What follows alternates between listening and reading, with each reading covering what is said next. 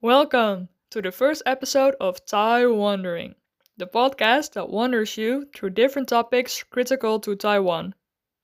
This first season, we will talk about Taiwan's history, the China mainland cross-trade issue, the business dynamism and trade policies, and who can influence the dilemma between China and Taiwan. But first of all, what is Taiwan? I am your host, Julia Smith, and I will wander you through this episode.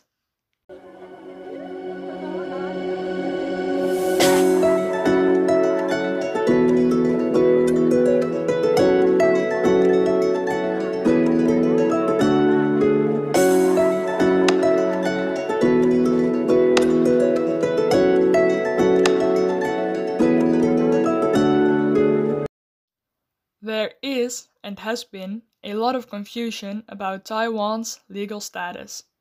The Chinese government sees Taiwan as a breakaway province under the one country, two systems rule. And they think that Taiwan will eventually be part of their country again. While some Taiwanese think this may happen in the future, most feel that they have separated from China effectively, whether or not independence is ever officially declared, and have no intention to unify with China ever. To understand this complicated issue, we need to have a look at Taiwan's history. Some scholars argue that the history of Taiwan has been distorted by Chinese colonial perspectives through claims as, I quote, "In history and culture, Taiwan is an integral part of continental China," unquote, which can be found in the China Yearbook as well as the Chinese White Paper. When we look at the history of Taiwan, we see that the country has been ruled by 6 foreign regimes. The Dutch, who first arrived in 1623, the Spanish, who ruled simultaneously with the Dutch until 1642. Furthermore, Taiwan has been ruled by the Zhong family, the Manchus, the Japanese, and the authoritarian Chinese nationalist regime in 1945. Some argue that all these regimes were colonial, and the claim that Taiwan's history is inseparable from that of China comes from the Kuomintang colonial government. These claims are based on political assertions, they are not based on history, and therefore Taiwan needs to avoid the Chinese framework of independence versus unification, but should call the process Taiwan's decolonization. So, let's have a closer look at how Taiwan became a democracy. Globalization makes a country wealthy, and this wealth creates the middle class to be interested in economic freedom and democracy. Maybe we can even say that democracy is a positive side effect in globalization. Today, Taiwan is a democracy, but just 40 years ago, Taiwan was a dictatorship under Chiang Kai-shek.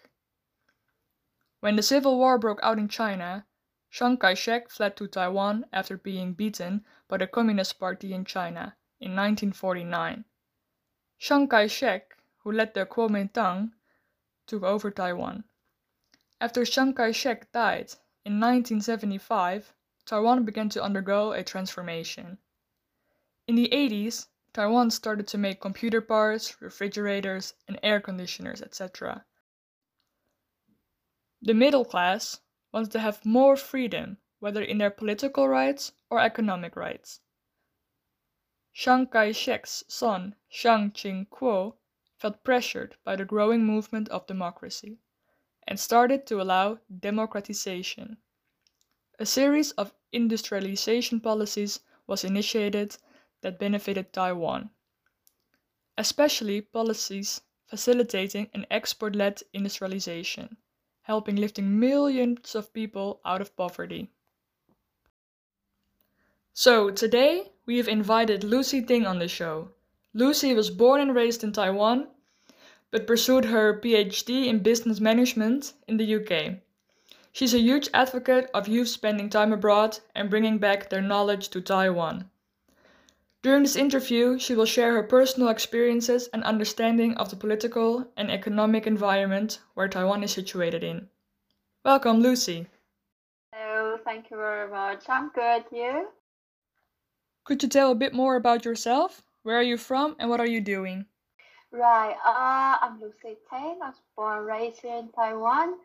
I'm now an assistant professor in Department of Business Administration, National Taipei University.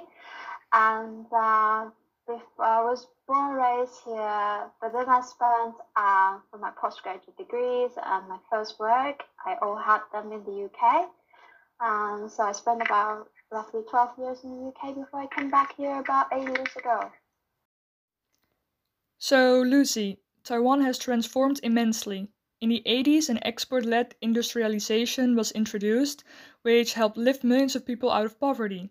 The middle class wanted more freedom, whether political rights or economic ones, and by building capitalism, the interest in economic freedom and democracy rose. Do you think globalization and economic development played a decisive role in the shift to democracy in Taiwan? From my point of view, I think rather than decisive, I would say it's a critical role. Whether globalization really is the key answer, I don't know, because in political science, there's loads of debates on that. Like, for example, whether capitalism or globalization really transform a political system from a more dictatorship to a more democracy-oriented uh, political form. That's unknown. Take China, for example. However, taking Taiwan, which is a smaller country, we happen to be in the similar trend of that period of time when people demand for more rights to control their government, have more say, and that's when Taiwan was kind of exploring itself and its role in the political global platform. So in the case of Taiwan, I would say globalization played a very critical role in how we transform from dictatorship into a democratic state. You also have some personal experiences with globalization, right? Could you share these with us? Yes. Uh, Before then, in my grandfather's time, Taiwan was a part of a colony of Japan. So at the time, for my grandfather, they didn't think that they were the so-called Chinese.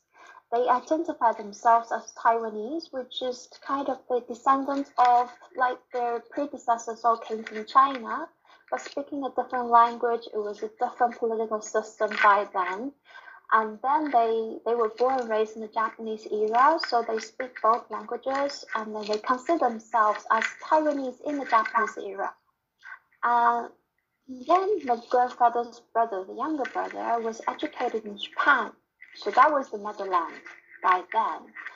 And maybe it was during that time my grandfather, as well as my great grandfather, they all think that we are as Taiwanese. Our job as the smart cookies in our village was to go outside, either outside of the village or outside of the country or the island, to get knowledge and come back and taking care of the rest for those who cannot study or either unfortunate to study or unable to study because they're perhaps not as academically brilliant. And then it happens to my dad. So my dad was educated in Japan. He got his degree in University of Tokyo, and so he came back to Taiwan. I think when I was young, I asked him similar question like, why didn't you get married in Japan, find a Japanese wife, and settle over there? Because most people wants to live somewhere that's more economically prosperous. And so he said that no, his family is here, and he himself identified himself as a Taiwanese. So he came back, and then he found a job. Then also he had a dream to become the head of a company himself. So he set up a company, blah blah blah, that kind of stuff. So I remember he said that we should try our hardest, try to get ourselves very educated. And it just happened for me that the opportunity was in the UK. So after I finished my high school, I got my high school in Japan again, and I followed the traditional family. But after I came back and had my first degree in the university here in Taiwan, I decided to go to the UK to pursue my postgraduate degrees. Uh, And then I got my first job, but I never really considered changing my nationality because of what my dad said. Born and raised Taiwanese, and Taiwanese at heart. And so a few years ago, when he got ill, I decided to come home, and knowing that it was a struggle for me. Yeah, should I stay in UK where I felt really at home? I already set up my life over there, but I decided to come back for my father. And then I again joined the university as an academic, and thinking, okay, maybe this is for me. This is my chance to realize again the family principle of sharing what I've learned in Europe, and to my Taiwanese students who are very much American in this academia in Taiwan, it's very America dominated. So to share a different view of what Europe is like, it's so far I really enjoy that. Yeah. Yes, thank you for sharing, Lucy. I think it's beautiful that you encourage people to go abroad to bring back knowledge to Taiwan, and it's part of your family tradition. So, if I understood correctly, the already in the Japanese era, your grandfather already there was already a strong sense of Taiwanese identity. Am I right? Yes. Yes. Yeah. It has all the family. Thank you so much for sharing your story, Lucy. Next episode, we will hear more from Lucy when we will talk about the economic and political relations between China and Taiwan. One thing I would like to mention from the chat with Lucy is that she mentioned Taiwan, and especially the Taiwanese school systems, are starting to Americanize. Critics of globalization say that globalization is a form of Americanization, and they see it as a loss of culture. Sometimes we want cultures to be frozen so we can treat them as an exotic place to visit. But shouldn't they have the same rights as we do? That's something for you to think about. Thank you for listening to Taiwandering, and we will see you at the next episode.